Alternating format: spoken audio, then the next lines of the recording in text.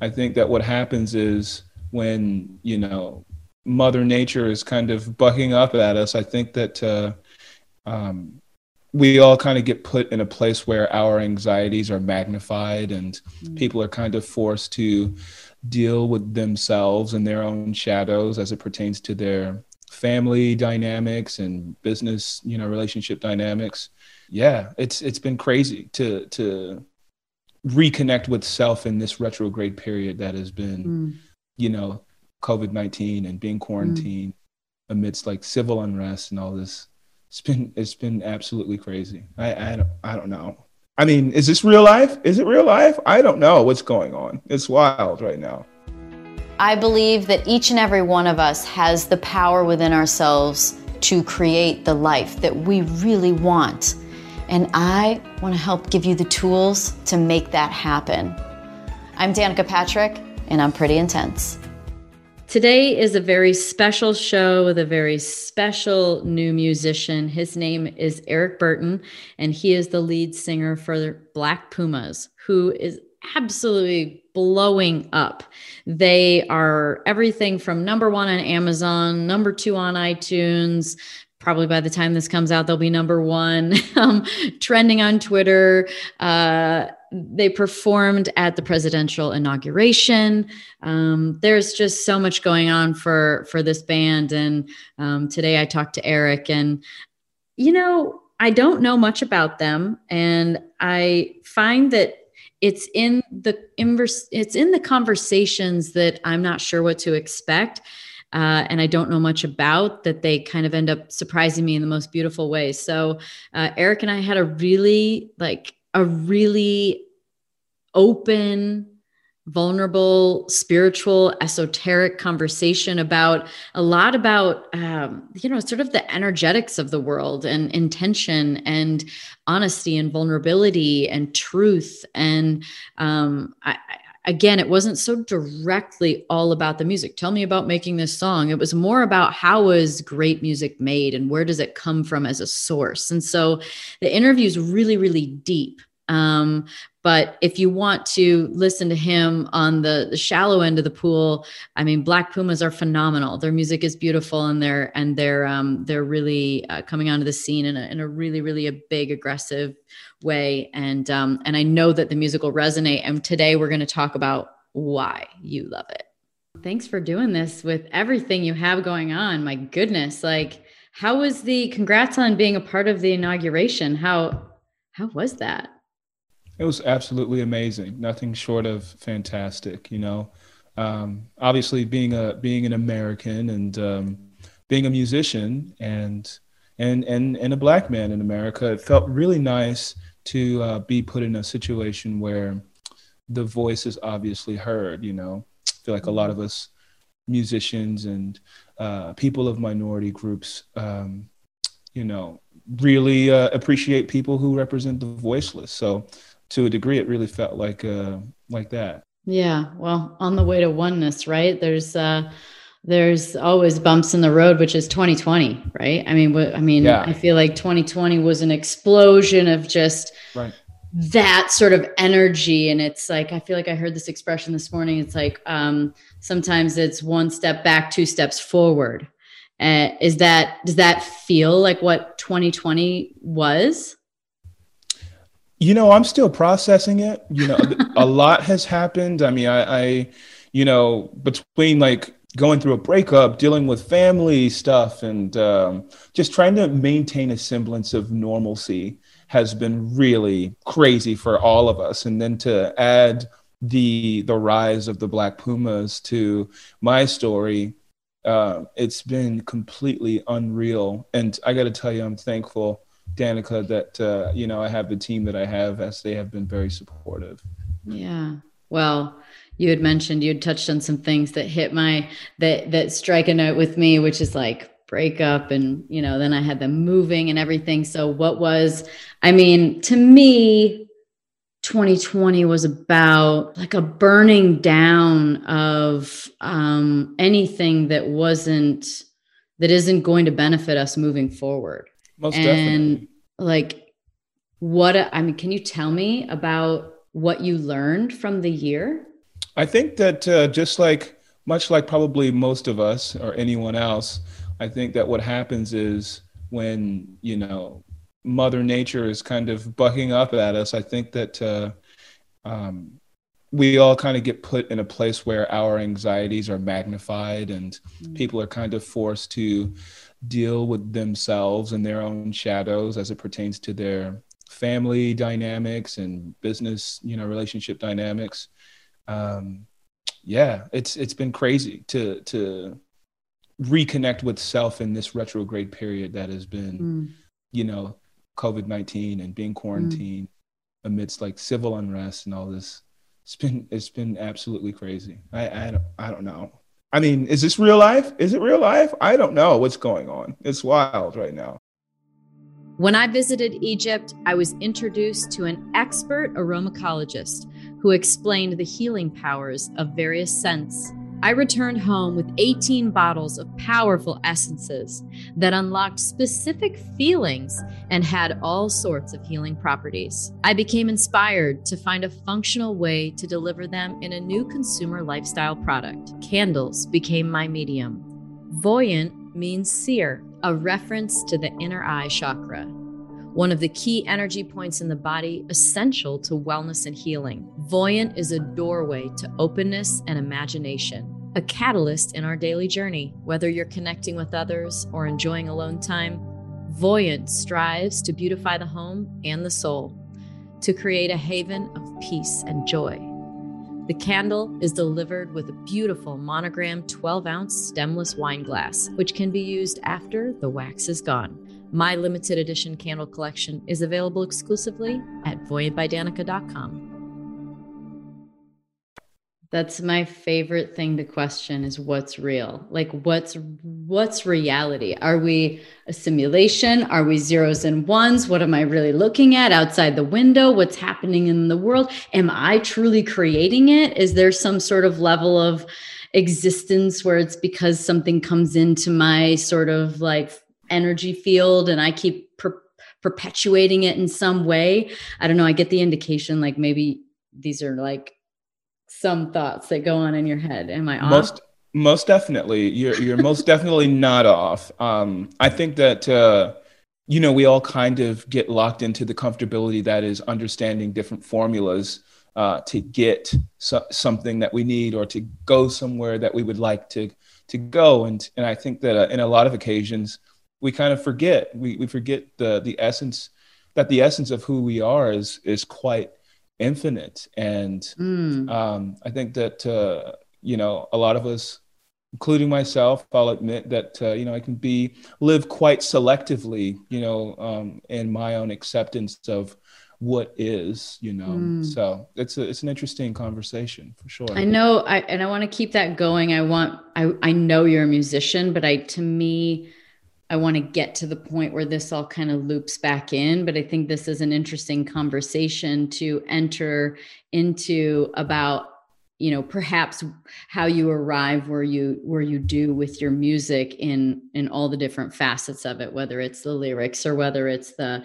frequency of it, the energy of it. So I'm going to keep this conversation going about sort of like the quantum. I mean, how deep does that rabbit hole get? Like if you always been interested in sort of the nature of reality?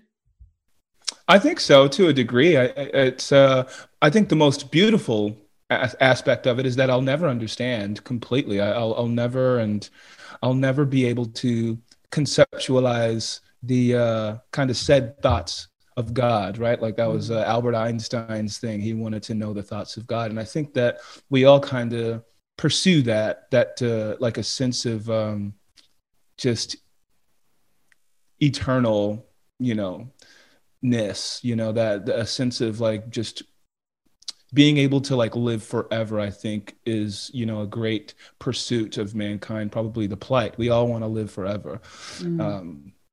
But yeah, to conclude that, I feel like my process has been being okay with not understanding while also diving so deep into the creative process, which is also, my therapy. I started playing music because I wasn't, I needed, kind of an aid at a younger age. I was in high school to kind of guide through that angsty phase that most of us go through. And, being given a guitar by my youngest brother was the greatest gift, because I would just sit in my room and feel things. I mean, I never necessarily think about the actual physicality of, oh, okay, here, I'm going to play piano, or, I got my guitar and I got all these formulas. I'm going to build this and make this. For me, it's more about feeling into something that is there that I may not recognize, at face value. And then I kind of leave it up to the rest of, you guys, humanity, to take what I'm reciprocating and, ask yourself the question, is this person being honest? Because if he is, then whatever's coming from his heart is going to touch someone else's.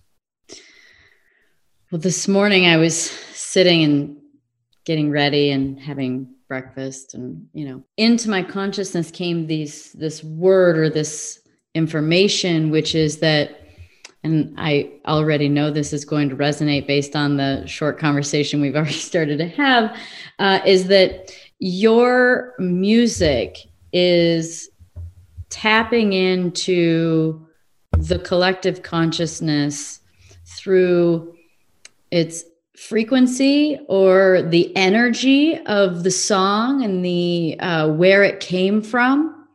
It's as if it carries the energy, your energy from when you made it, and it's being transmitted through to all of us. And it's carrying this energy and we're resonating with it because it is an aspiration of the collective, of where we want to go and where we want to be and the kind of energy we want to hold. I don't know. I know that sounds very like esoteric and out there, but that's what came in this morning. I wrote it down. I literally wrote this down on a piece of paper. I was like, that's I feel like there is an aspect of your music that embodies the energy or emotion or frequency of what the collective wants, which is soul and emotion and smooth beauty. That's what I wrote down. Does that resonate? I think that's very beautiful, Danica. That's very well articulated, eloquently enough. And I'll add to it by agreeing that I believe that the joys that we experience, to the pains that we experience, is reflective of the next person's. Like, your joy and your pain isn't separate from mine.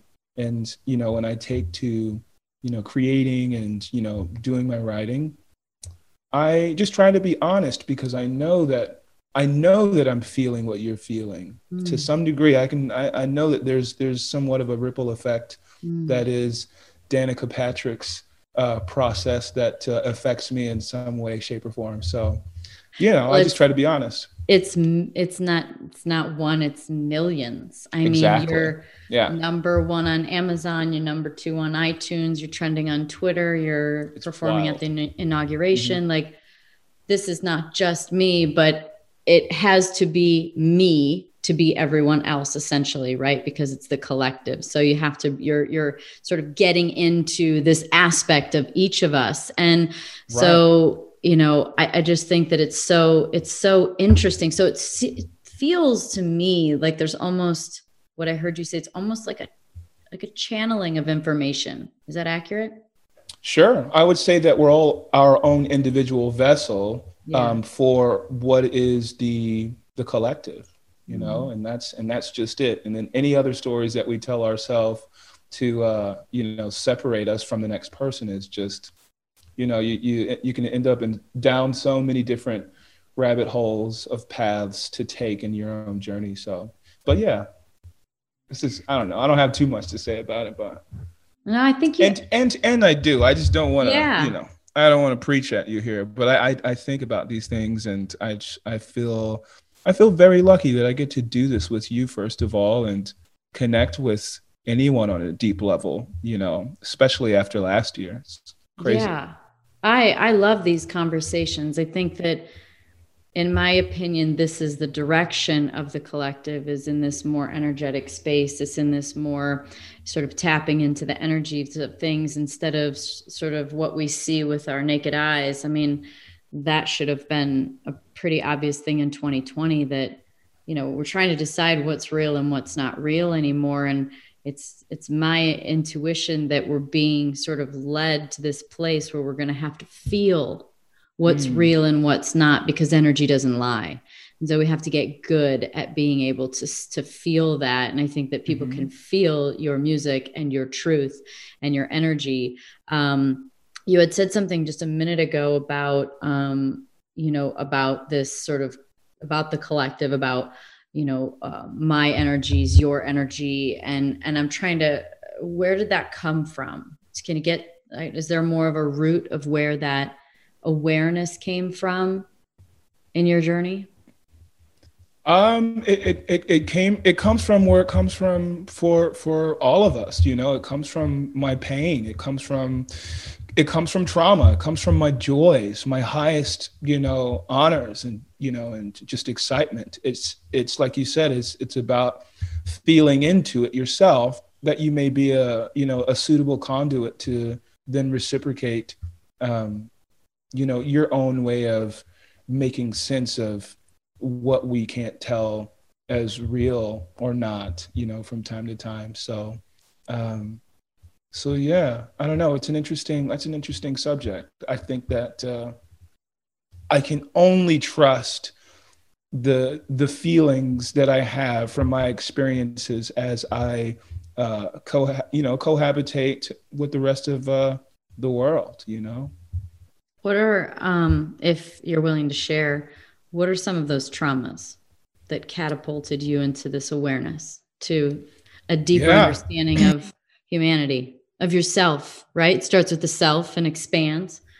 Most definitely. Yeah. I think that we have, first of all, we have these kinds of conversations I feel, to grasp, you know, and to grasp life, and to feel some semblance of control of what's going on in your life. And so anytime most people are out of control, it's frightening. And, you know, I've found that, you know, coming from busking and, you know, on the trains to, you know, riding 2 or 3 buses to get to the Santa Monica Pier from Athens, California, where the state of people's existence there is quite it's drastically different than the warmth that you get around people near the water. It's like no worries by the water. There's just a certain level of energetic kind of interplay that happens when you're like near a beach. But I think that for a long time, I have felt completely and utterly out of control. And my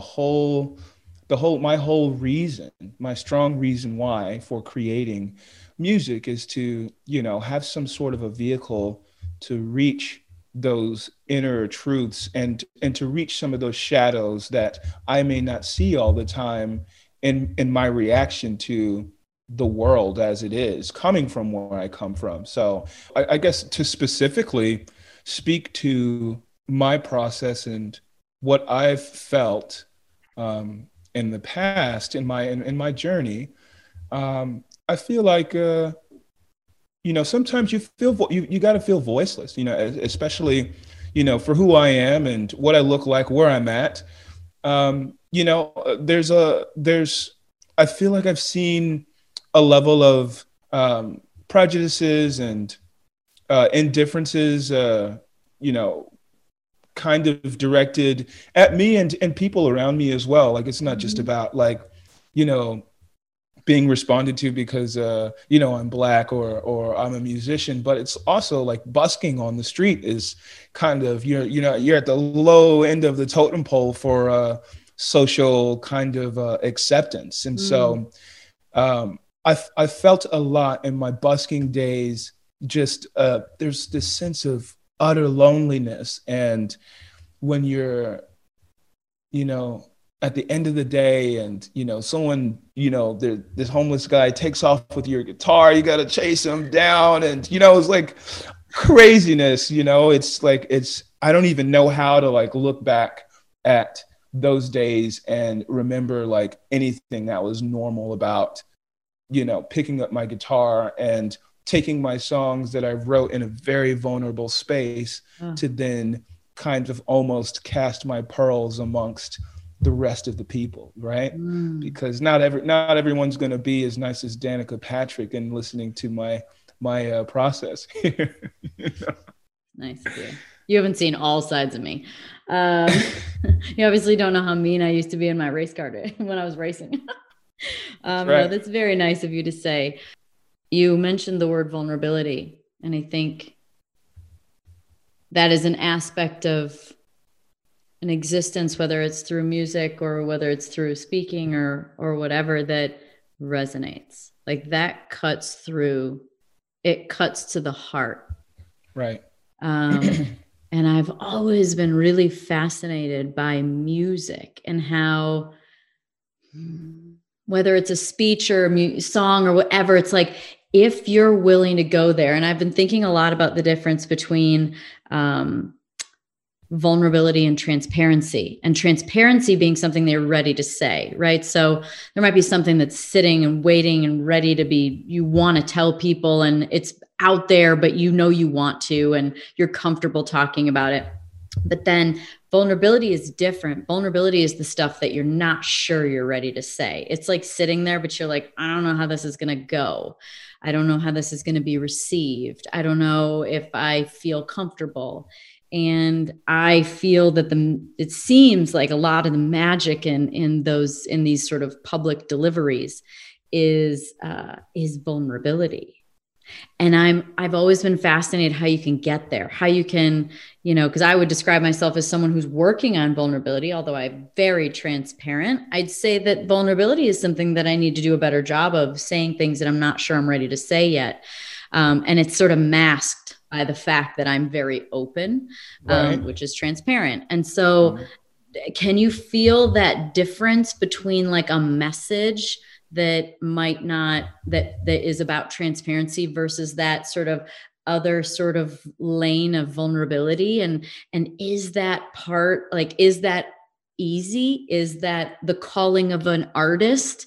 And is that part of this? These are a lot of questions, and is that part of like the magic formula of a song? Definitely. I think, firstly, in many ways, our state, like our state of being, truly depends on the stories that we tell ourselves as we experience the externality that is, living in the hood or growing up rich but without love, and feeling, into all of what you're seeing, hearing, and feeling coming inward from outside of yourself. And I think that it's really actually very easy for me. It's the only way that I know how to be and to write, is from a place of vulnerability. I'm just this poor kid who grew up in Los Angeles, California, skateboarding around, and using the modality that is music to tap into my greater self. And it's actually really easy for me to do that. And to be vulnerable. I may not always know how to articulate in great depth, for whatever the reasons are, but it's easy for me to be vulnerable, actually. Well, so I would go to venture to say then that really all of your music is in that vulnerable space. I think so. Coupled with what kind of muddles it when it comes to making music, especially on deadlines for massive events, is sometimes that side of the business side of it tends to kind of, make the creative process a little bit foggy and maybe even in some cases less thorough. in the connection, your own connectivity to yourself, because you're trying to accomplish the packaging of this product for whoever, you know, and for the world, so that we can win a Grammy or whatever externality that we're kind of seeking. But I've always kind of it's always kind of been enough for me to venture into dark places and light places, but and to feel comfortable within myself feeling into these things, because I always had the modality that was music through, you know, my guitar. And I loved feeling and hearing like, wow, like this is what it sounds like when I'm like turned on, or this is what I sound like when, you know, I'm in survival mode for whatever the reason is, trying to make it as a human being around so many people who kind of we all kind of have our stories that we kind of we look to as guiding lights in our conversing with each other. So I think that's been like my biggest, you know, struggle.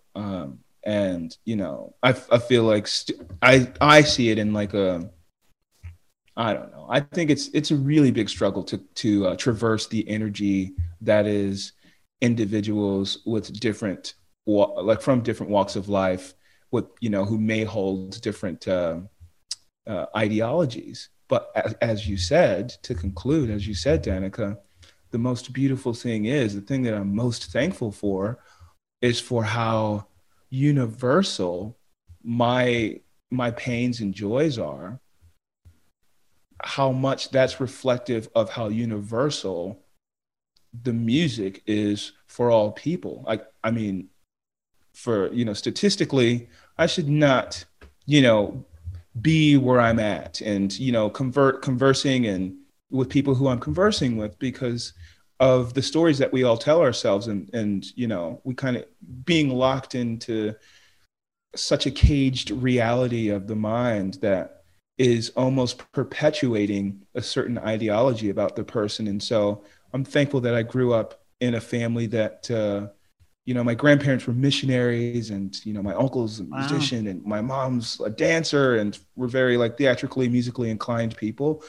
And, you know, I always went to the high schools that were diversified, and I never did all white this or all black this or whatever. I was always interjected into realities that involved different people. And so for that, and then with the aid of music for that, I feel like I've always felt like I could go anywhere and do anything that I want to do. And I've proven that to myself in like small ways and in some big ways as well.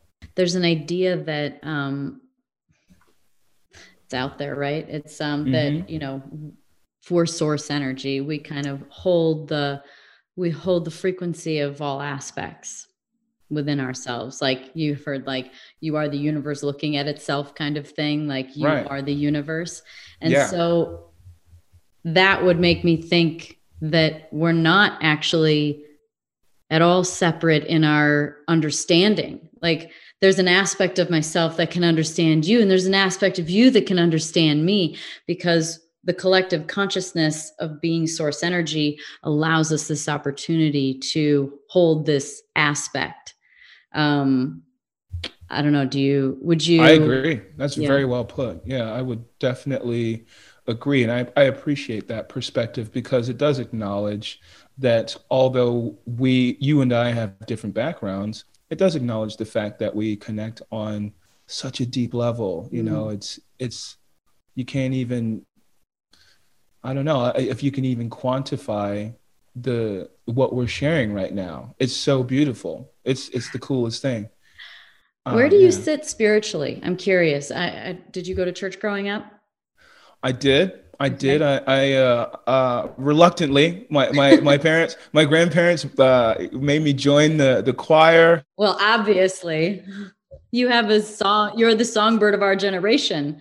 Hey, well, I appreciate a beautiful that. Voice. I received that. Thank you, Danica. So yeah, I grew up in church, and I also grew up in and around, like my uncle worked with, he did like outreach with children programs, and just, you know, he's worked with teens a lot, and so I've kind of grown up around troubled souls to a degree, and to understand someone, or to hold that aspect that you just recently spoke of with someone from a completely different walk of life who, you know, was kind of propelled down a path of misunderstanding and confusion.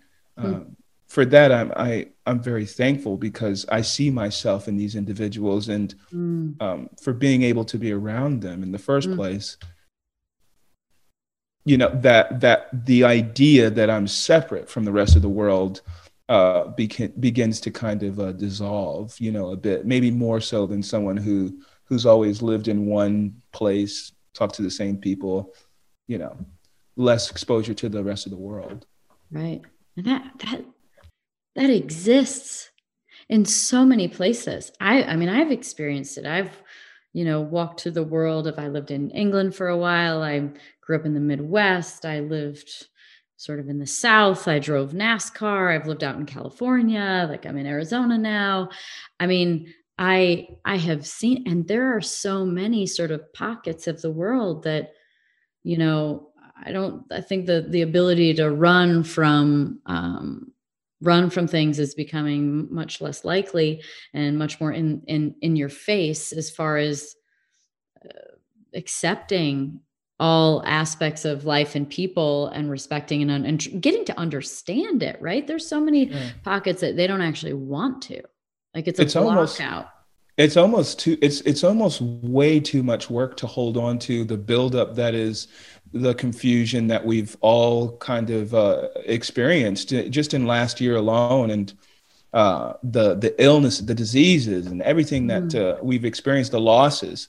It becomes to be too much to hold on to. So I you see people, and I myself, I'll drink, and sometimes I use firefighters to negate that, there's an aspect here that I may not be always cognizant of or seeing. And, but I think that, especially after last year, most of us have gotten to a breaking point where you're either, you're going to drink yourself to death and commit suicide, or get a divorce, or whatever it is, or you're going to let go of your idea of how the world should spin around, and how people should be, or how your life should look externally. And so I think that we're all in this like retrograde process that is retreating back to what is and always has been, in our own eternal peace and love that we have access to, and as part of source. Gosh, yeah, that's beautiful. That's really beautiful what you just said. This process, it's a house of cards, right? So when you start to break through to the foundation of someone, which could be religion, it could be, their everyday life and their patterns and their belief system, then it becomes a house of cards. You pull the bottom, and the whole life gets turned upside down. And I love the saying that your new life is going to cost you your old one. I mean, I don't love it, but it's just true. Yeah. And so, that can be it's almost like the subconscious is aware of this sort of daunting, going to call it task, because once you start on the journey, it's such a ride. Like, the spiritual journey is such a ride, and you never want to get off, even though, God, sometimes it's just so much, and it's so painful. But there's always lessons in it. And that, to me, that's why it's called growing pains. Right. My favorite people to look to in that so I have some very stoic friends who I sometimes question. I'm like, come on, bro. You gotta be mad sometimes. You gotta be upset sometimes. It's we're friends. You can talk to me, about things. But I do tend to admire those who understand the idea that your spiritual journey, or whatever it is, your process as a human being, is always in movement. It's not something that you can say no to. I think saying no to the journey that you're inevitably taking anyway, for with the like by way of choices that you're making, it's just going to make it, to me, it makes it harder. You see, people get, when we have like these, I loved learning about like how, like mind over matter, and how our biochemistry is affected by our thought process. And, as we've experienced traumatic experiences, our tissues inside hold on to these things. And you can see people like holding on to them. Like you got just weird looking faces and all kinds of like, from holding on to, and not understanding that, living in a mindset of abundance as opposed to a mindset of lack is kind of easier said than done, but definitely key. So yeah, I'm still understanding it. Have you had that sort of spiritual house burning down? Now I'll back up to say, like, you have an issue, it's coming to you, it's kind of knocking at the door, and then it pounds down, pounding at the door, and then it breaks it down, then it comes in and terrorizes the place, and then finally it's like, I'm going to burn your house down. Oh yeah. Have you had something in your life where you're like, so yeah, I had to get to the house burning down part? Most definitely. I mean, as mentioned before, I grew up in church. I grew up under the jurisdiction of my grandparents and my mom and my uncle and brothers and sisters. And I think that when I decide to commit to something, I am 100% committed. I choose my friends very wisely. My friends know I don't play games. And because when I believe in something, I tend to believe like really hard, and that's not to say that like I am unwilling to be malleable to the degree that I'm able to accept different ideas as part of my own. But I had to get to a place where, I was balancing my relationship with Source and God, in conjunction with what my life looks like. It's like, well, if God is real, then why don't I have any money? I want money, or whatever it is, and for a lot of people, I don't mean to, say that facetiously, because, lack of money is kind of, and resources is a big deal for a lot of people. It's a real thing. So, I mean, it's a real thing. Yeah. But it's also a mindset, like you said from the very beginning, about your perception of a situation. Mm-hmm. And as soon as you think to yourself how much you want something, it's my understanding from an energetic standpoint that if you want something so badly, there's also, you're carrying an equal resonance of awareness of a lack of. Definitely. And with that said, I remember growing up and being encouraged. He said, I remember one of the pastors or my uncle said, Eric, I want you to start thinking about what your wife is going to be like and who she is and what she does. And I would be lying if I told you right now that I thought of Danica Patrick in my head. But it is a really, really nice reflection to, just have a conversation with an intellectual person, very beautiful and talented. And, those are a part of what I kind of see myself kind of cooperating and collaborating with. So for that, I'll maintain my mindset of abundance and receive it. Well, thank you. It's very nice of you to say. You're welcome. It was kind of like long-winded, but yeah. Oh no, I love it. I love this conversation. It's so fun for me to explore these sort of corners of the mind where it's not always, we don't always go there. And I have, a bunch of questions to ask you that are so much more sort of like linear and lateral with the, the world that you live in. But this is one that, to me, my show is about sort of planting seeds with people. And sure. I'm not trying to make anyone think anything. but you arrived at this conversation for some reason. You're still listening for some reason. And in this sort of journey, some people are far along on their spiritual journey. Some people are beginning it. Some people don't even know they're about to begin it. Some people might never. But it's in planting these seeds through this conversation and exposing people to these other aspects of life, these other thoughts and experiences, and planting these seeds for people so that maybe when they hear it the second time, they're like, okay, maybe I remember hearing about this. There's a difference between hearing things for the first and the second time. Becomes sort of a pattern and maybe a sign for somebody. So I'm so grateful for you to entertain this conversation of sort of like depth and more in the sort of energetic realm of existence, because to me it's really all we are. I mean, like going back to the nature of reality, I loved interviewing Neil deGrasse Tyson and going, okay, so I'm pretty sure I heard that if you combined all humans into actual matter, we're the size of an apple. Is that right? He's like, yep, basically. So I'm like, that just blows your mind to trying to wrap your head around what we're really doing here. And isn't the goal to be happy? Like, we're all trying to figure out how to be more peaceful, how to be happier. And it's only in knowing more about the nature of our reality that we can start to figure out how to actually get there.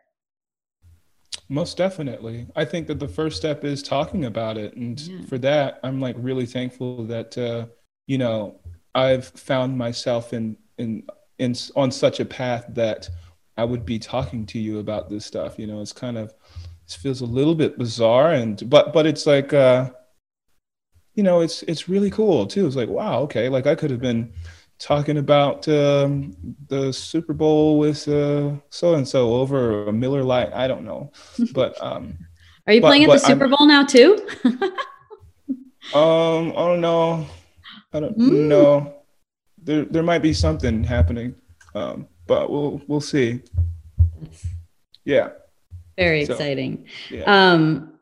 In all of these conversations, there's so much authenticity to your music. It's and I feel like from a musical standpoint, from a musician standpoint, when you talk about labels and expectations and identifying yourself in a genre, which I think it's crazy to hear that you loved hip hop because you're not really singing hip hop.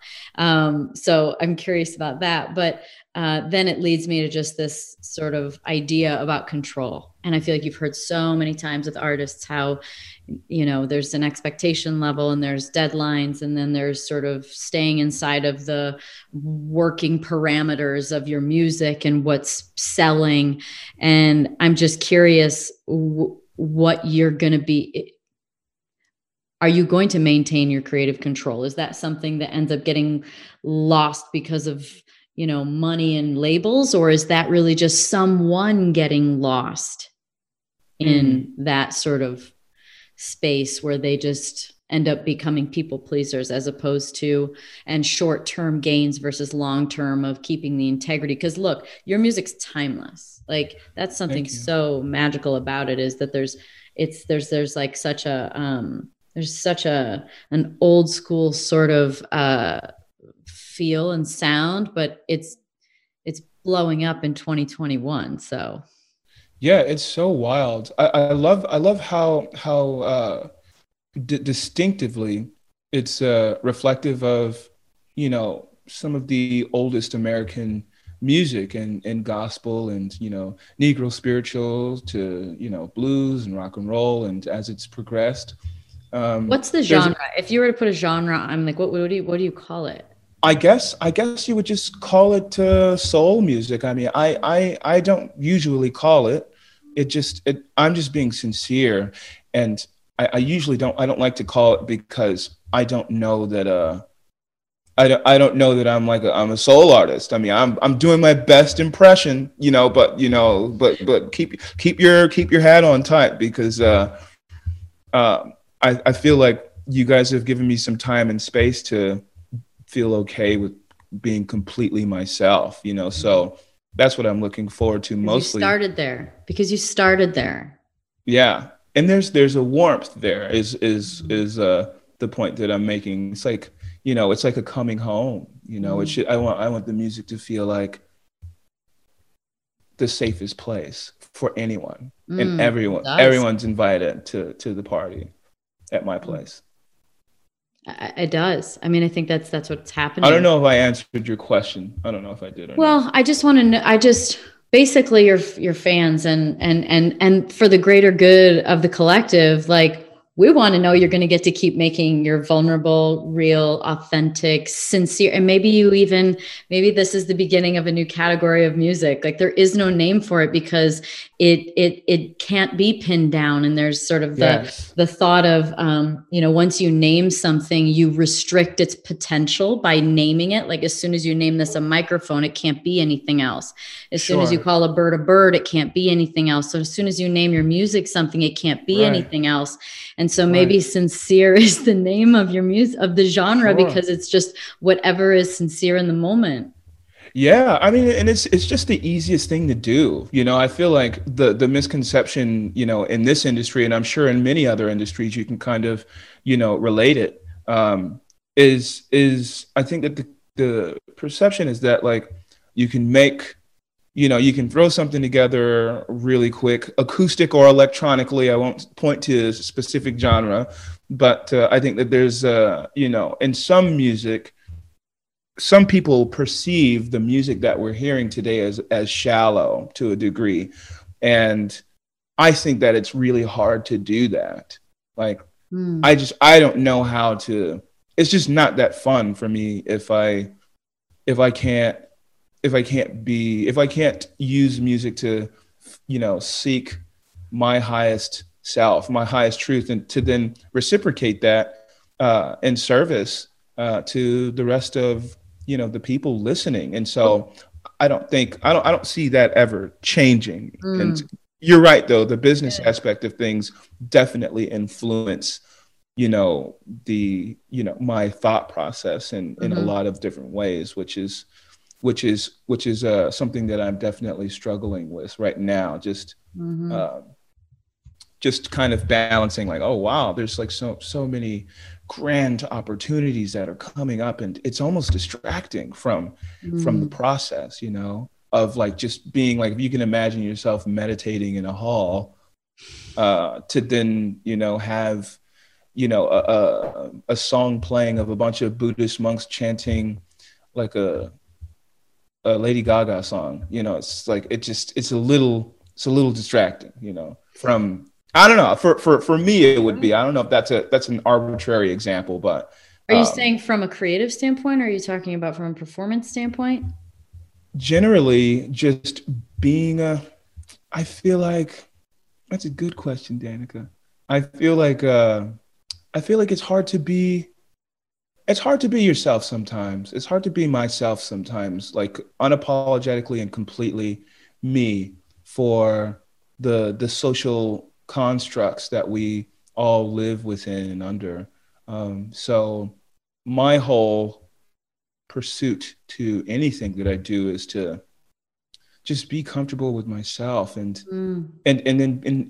being okay if energetically I may not be compatible to some, and learning to love people from the distance that they allow you to love them, you know. And you know, I'm not perfect, but isn't that loving? That's loving through source's eyes or God's eyes or whatever you want to call it, is that you actually see behind the veil of the mask, and you can see the true self back there, and you're like, I love you. I know you're struggling, and I know you just said that to me, or I know you just, you know, did that to me, but like, you're doing the best you can, whether it's your family raising you and religion being important and they're doing the best they can, whether it's my dad yelling at me when I was a kid racing and, you know, hurting me, and, you know, he's doing the best he can. And so, as to me, I feel like it's that, you know, you have this beautiful ability to be able to see behind the mask of those people.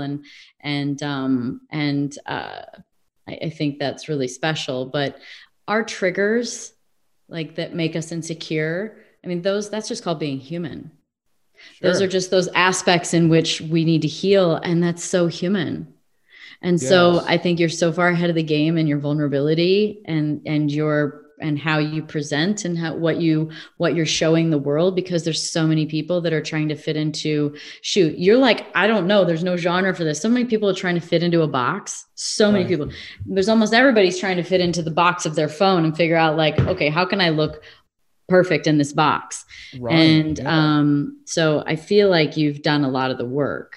I mean, I would be lying to say I wouldn't, I didn't wish that I wrote Old Town Road. I would be lying, you know, to say that I don't care that I didn't write that. But I think that the point is, especially as it pertains to what you mentioned earlier about the business kind of acting to influence our creative process, is that like it just gets a little bit harder, because it's like I'm human just like anyone else with needs, perceived needs and desires to feed this shell, you know, with everything and all the good stuff and whatever. And so I think that the more that you get and the more that you have, the responsibility that we all have to self becomes a little bit more heavy for the other variables at play that don't have anything to do with like what Danica's about, as opposed to like what Danica's trying to sell, you know. How do you have an accountability process? Do you have your own process to check in, stay checked, you know? Yeah. People or practices? Definitely. I like to meditate. I've done the Vipassana retreat. It's like really? a 10-day retreat. Yeah. Wow. Yeah. You should tell people about that. My friend was talking about doing a Vipassana. She's done 2 already. And it's amazing. I love talking. So I feel like it's probably an aspect of me. I should probably go do a Vipassana, but tell people what a Vipassana is and give them some insight, because this might be something that just like somebody might hear this and be like, that's what I need. Have you done it? No. Oh my God, Danica, I can already tell, like, because you're brilliant and you're very articulate and you have so many ideas and a lot going on. I could tell that if you all my pages of notes. I see you, but I would be really curious to see what you were to create after, you know, going through that cleansing process, if I may, of just kind of sitting and breathing. Can you describe what a Vipassana is for those who don't know? Vipassana is a technique I think started by the Buddhist practice. It's pretty much just, you know, mindfulness. So in that, you know, you sit down Indian style or however, and you close your eyes and allow your monkey mind the task that is focusing on the breath coming out of the nose, every sensation that you feel from small to great. And then once you feel that your mind is sharpened and honed in on that, then you move to the sensations at the top of the head, all the way down to the soles of your feet. And you can come up with your own system, but as long as you give your mind the task to feel a sensation at every point of your body for about an hour is how long you usually sit for. It's just like, it's scientifically proven to help with the brain, certain connectivities that I think go awry in our processes. I wish I could talk more about it. It's a 10-day retreat, right? 10 days of silence. First day you get there, you kind of get the rules, and the women are separated from the men, and you got your living quarters. They put you up for free. They feed you for free vegetarian food. So that was pretty much my Vipassana experience. On the 8th day, I remember this weight coming off of my shoulder. Like, you get to a place where you've meditated long enough in the 10-day period where you can your body, your mind starts to feel more biochemical reactions and responses to what's going on up here, that it should feel like a dissolving, like your whole body is dissolving, because there's so much movement that happens over, very small integers of time. And I just remember a massive release of this feeling of being addicted to being sad. Wow. We feel into things, and you experience life, and we don't realize that, wow, like we're actually addicted to these feelings that we had when our friend died, or we broke up, or whatever it is. Our body remembers that, and until you can get in there and dissolve it. Oh, wow.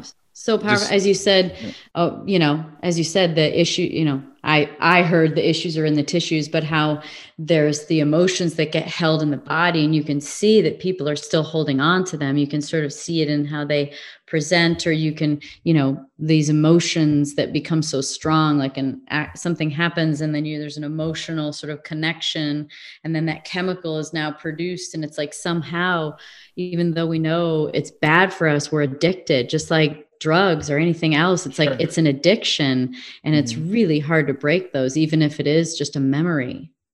Right. Completely. Wow. Well said, Danica. This has been awesome.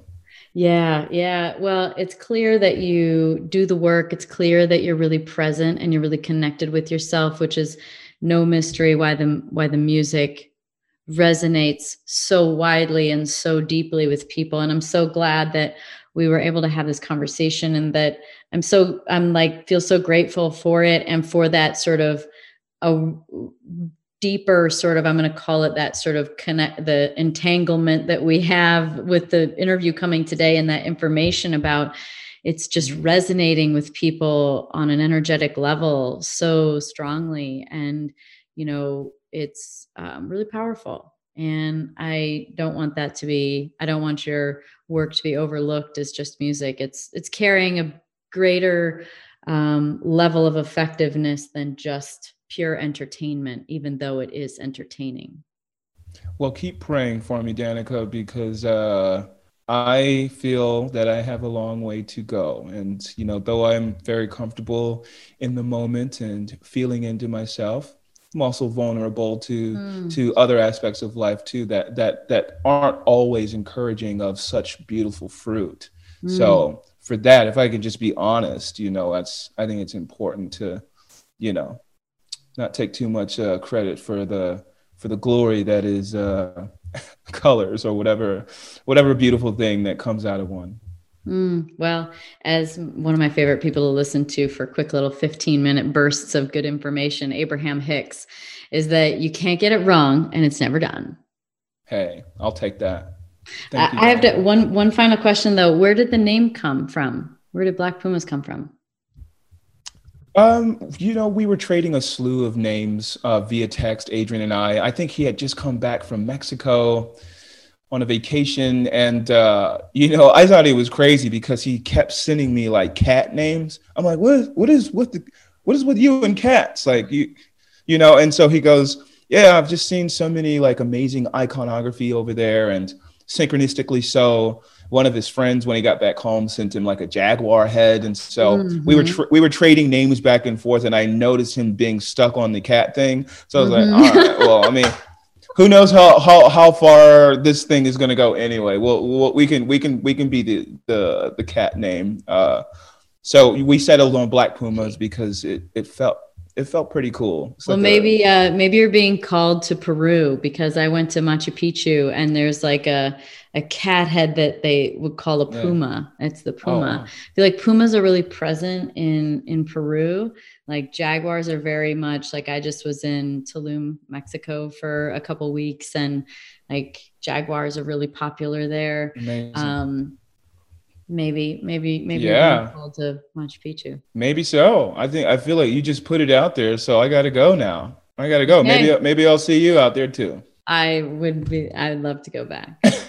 You never know exactly what kind of stuff will transpire in an interview and where you might go, but we were meant to have this esoteric conversation. It felt wonderful. Thank you so much for that breath of fresh air. Keep doing it, man. I'll be paying attention. Peace, guys. Thanks everybody for listening to the Pretty Intense podcast today. I hope you enjoyed it. If you like what you heard today and you want to hear more, please click on the subscribe button.